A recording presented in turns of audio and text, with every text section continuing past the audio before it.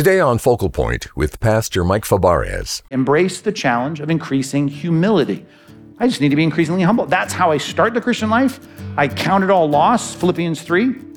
Whatever was counted to my credit, I'm saying, no, I cash it in that I might gain Christ and be found in him, not having a righteousness of my own that comes from the law, but the righteousness that comes by faith.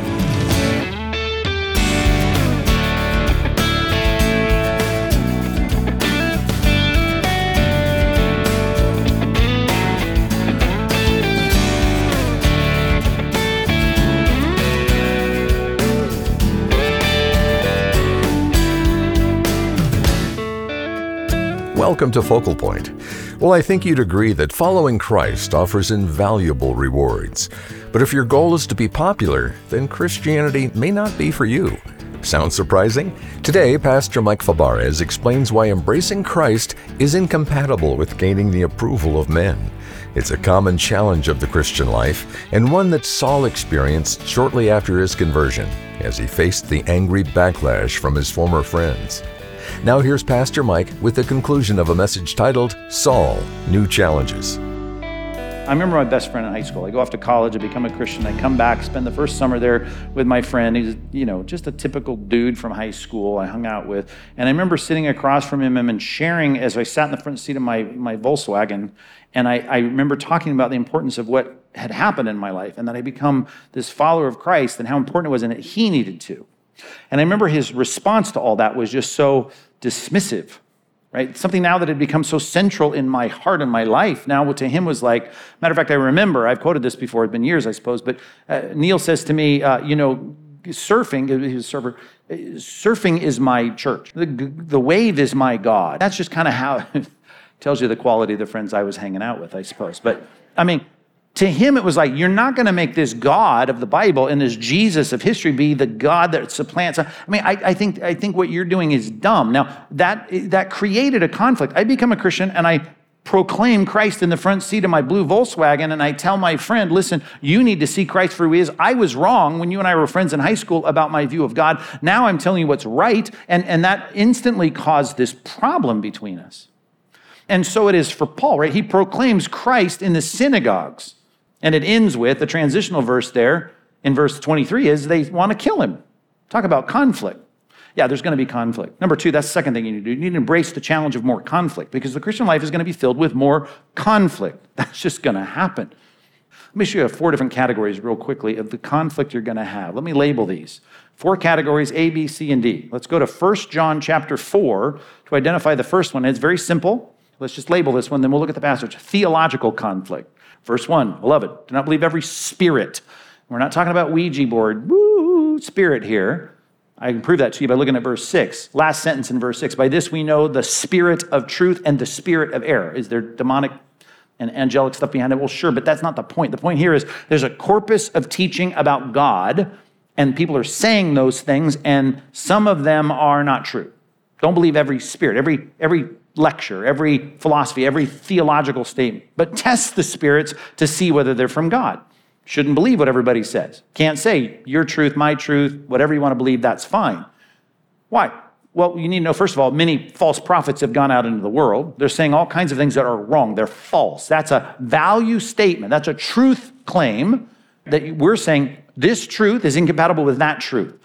The Jews said he's a false Messiah. We're saying he's the real Messiah. Paul was saying, Saul of Tarsus was saying, Jesus is dead. I don't know, his body is somewhere.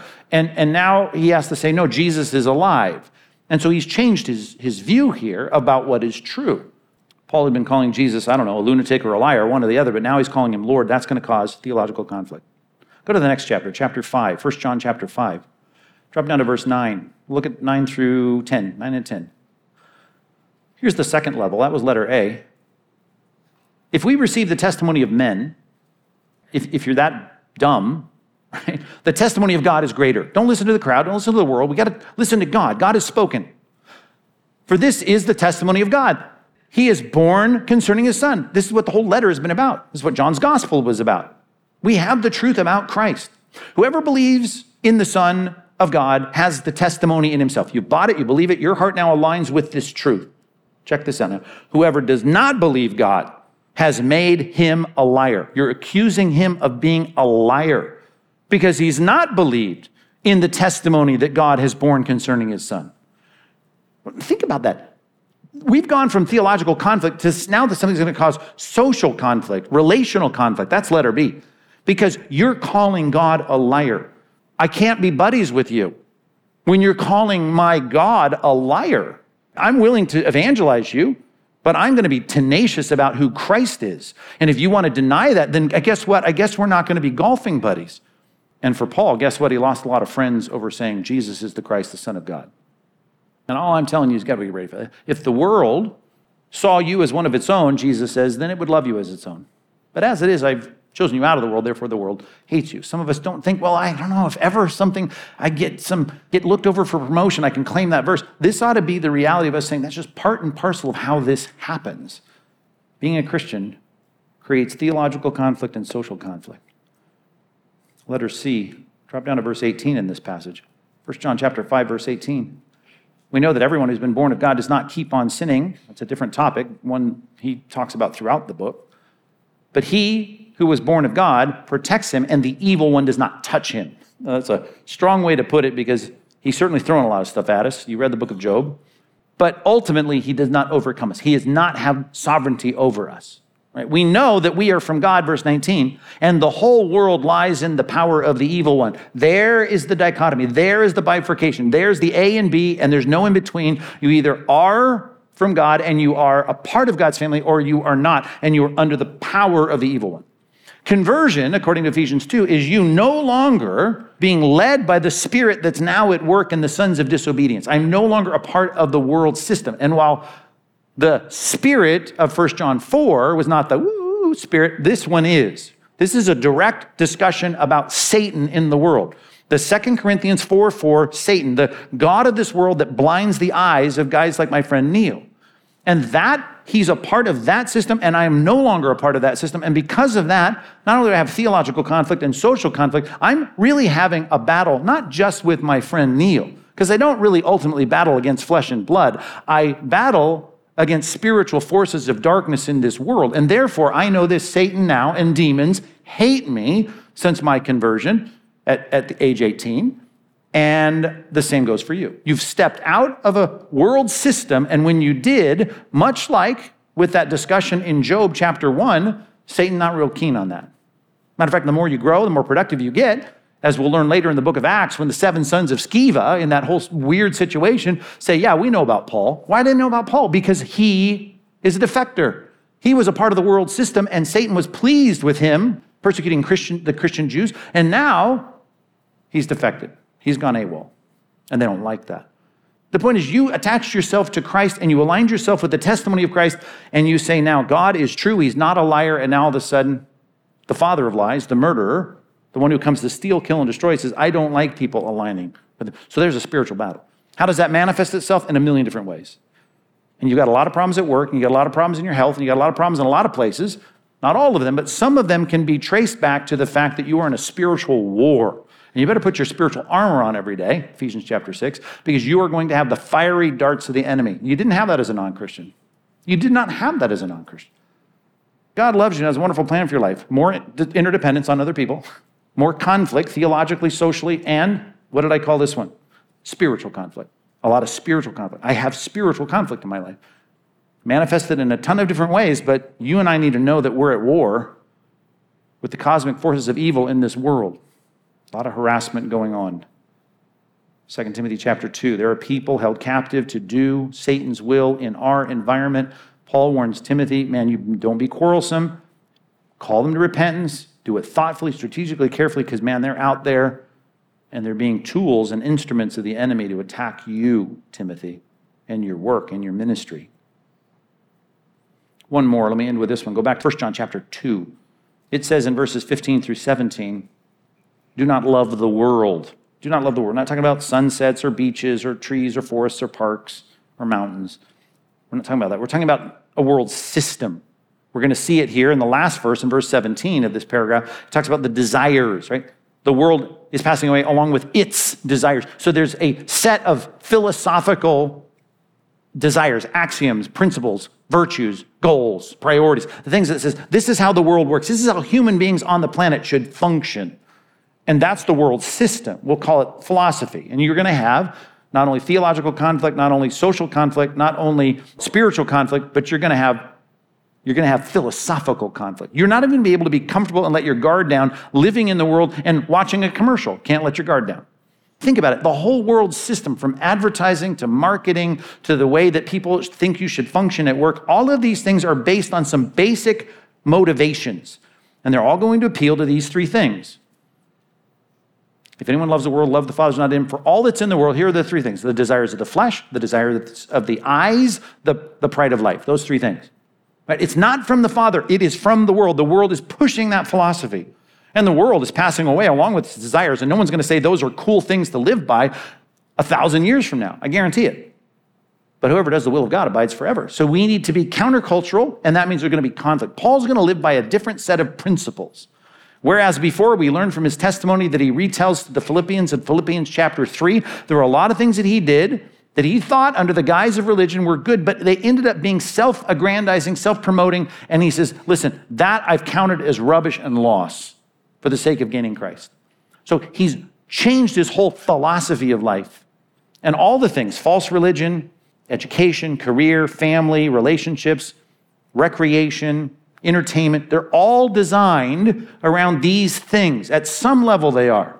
The lust of the flesh, the old days we used to call it, if it feels good, do it philosophy, right? If it feels good, if it makes me feel good, there's pleasure involved. If it's pleasurable, I'm going to pursue that.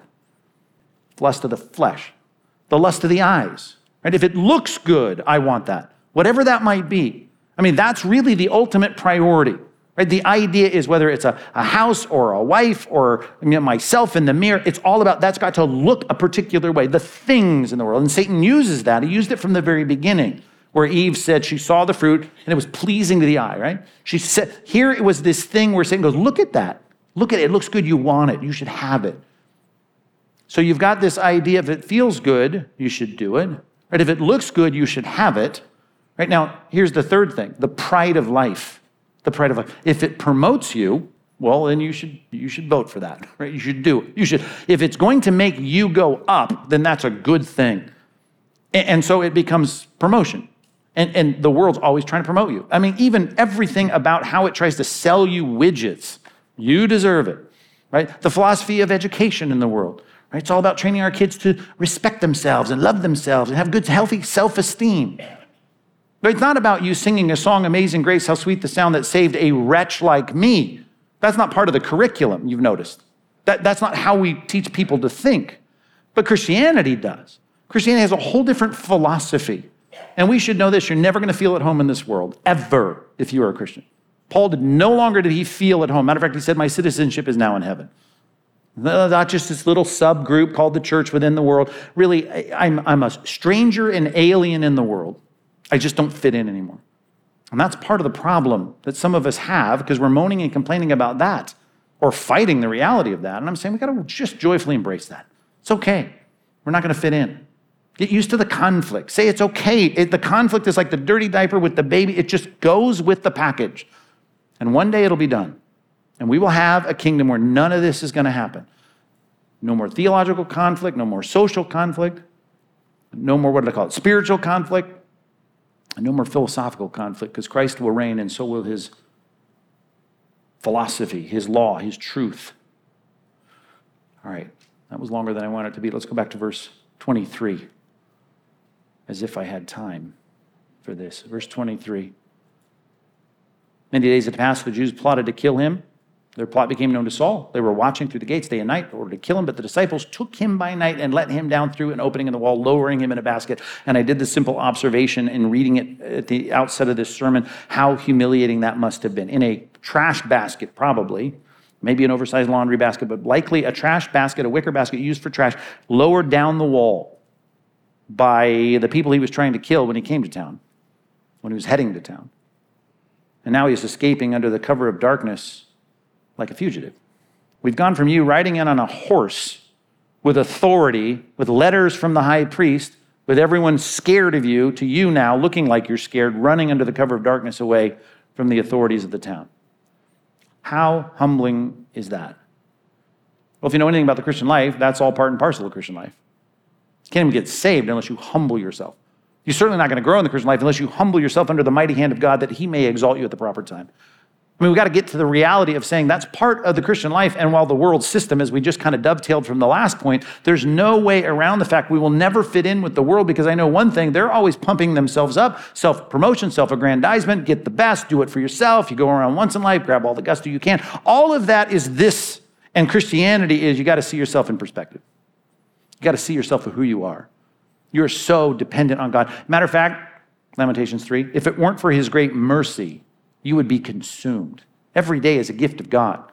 You hear people say that trite little saying, but it's certainly true. How are you? Better than I deserve. Well, you deserve to be in outer darkness under the threat and weight of all of your sin, and instead you're not. You're breathing, and you're here, and you can go out and have barbecue tonight. All of that, think about that.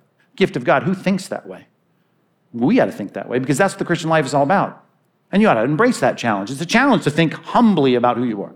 But you need to do that. Number 3, embrace the challenge of increasing humility.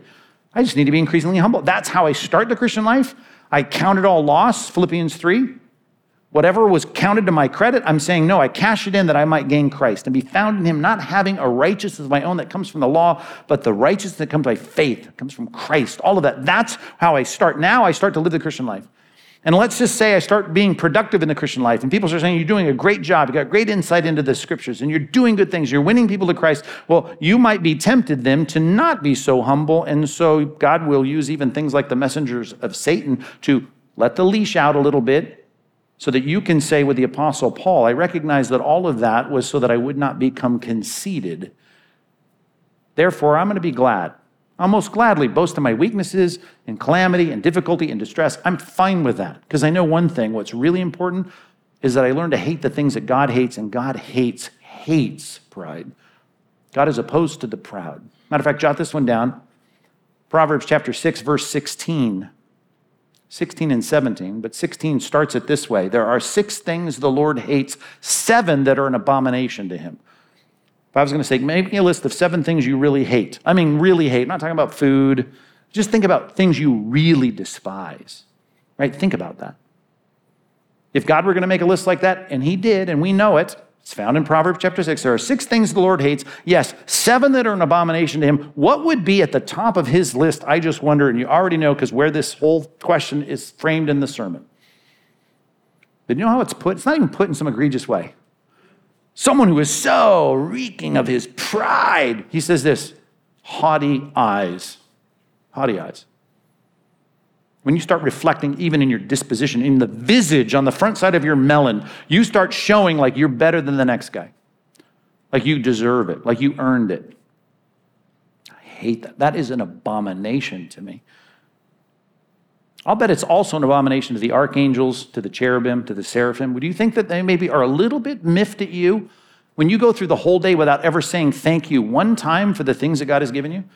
When you're not really sitting there thinking, were it not for God's mercy, I would be consumed. When the seraphim are flying around, as we saw last week in Isaiah 6, covering their faces, not even willing to look at the manifestation of God's glory in that vision that Isaiah had. I just wonder what they think when you walk around with a little bit of haughtiness on your face, like you're better than, like you're all that, like you deserve a few good things in life. And if you want to test that theory, just let a few bad things happen in your life. And let me ask you, do you ever have the temptation to say, why me? God, why did you let this happen? The question would be, why didn't this happen sooner to me? Really? Because I know who I am. I mean, a sinner saved by God's grace through the death of Christ on a cross. I want you to think about that, right?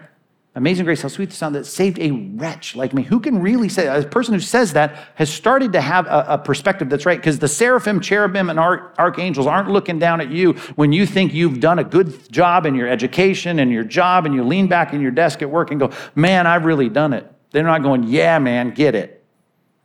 They're going, who do you think you are? And Paul, who was so humble, as God continued to do things in his life to remind him who he was, he could say this to the Corinthians in a very wealthy place. He can say, what do you have that you did not receive? And if you received it, if it was given to you, if it's all a gift of God, if it's God's grace, even you being alive and having whatever you have, why do you boast as though you didn't receive it? Why do you act like you earned it? We didn't earn our Christianity. We don't earn anything else in our lives. I mean, God is gracious to us to let us still live on his planet and breathe his air and eat his food. That's a humble perspective. You're never going to get applauded by your friends at work for that perspective on life. And yet that's what God is going to continually do through the circumstances, problems, the illnesses, the sicknesses, the economic problems. He's going to lead you to continue to say, by God's grace, I'm a part of his family. Just think for a second about that perspective. Because guess what the angels understand? They understand who they are. And they're a whole lot more all that than you are. I don't want to offend them, let alone the God who gave me it all. So I want to say, humility is not a popular thing. Conflict's not something I want. Interdependence is not something I'm super comfortable with. But all of that is part of what God asks me to do. To be a part of this thing that forgives my sin, that puts me in right relationship with my Creator, that secures heaven for me, that lets me know the truth, that frees my conscience. Man, if that's what you want, it's worth it. You've heard the nutritionist or the coach or the trainer say, nothing tastes as good as skinny feels. You've heard that, right? Nothing tastes as good as skinny feels. When you're dying to have a bowl of ice cream, well, nothing tastes as good as skinny feels. So this will be worth it, right? That's what they're trying to do in giving you that line.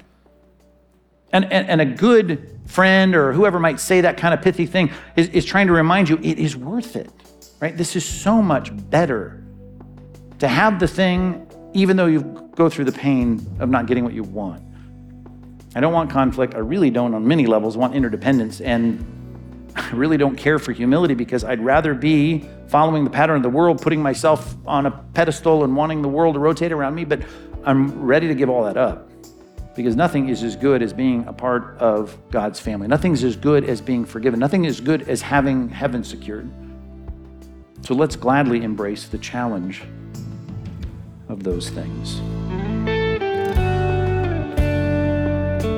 You're listening to Focal Point and the conclusion of a message titled Saul, New Challenges. And don't forget you can listen to this program or any of our previous messages anytime when you go to focalpointradio.org. Well, the story of Saul is just one of the many real-life stories of transformation in the Bible. The scriptures are filled with ordinary people, like Saul, whose lives were totally changed by an encounter with God. So this month, to go along with our series called Amazing Conversions, Pastor Mike has selected a helpful resource that highlights some of these stories of transformation.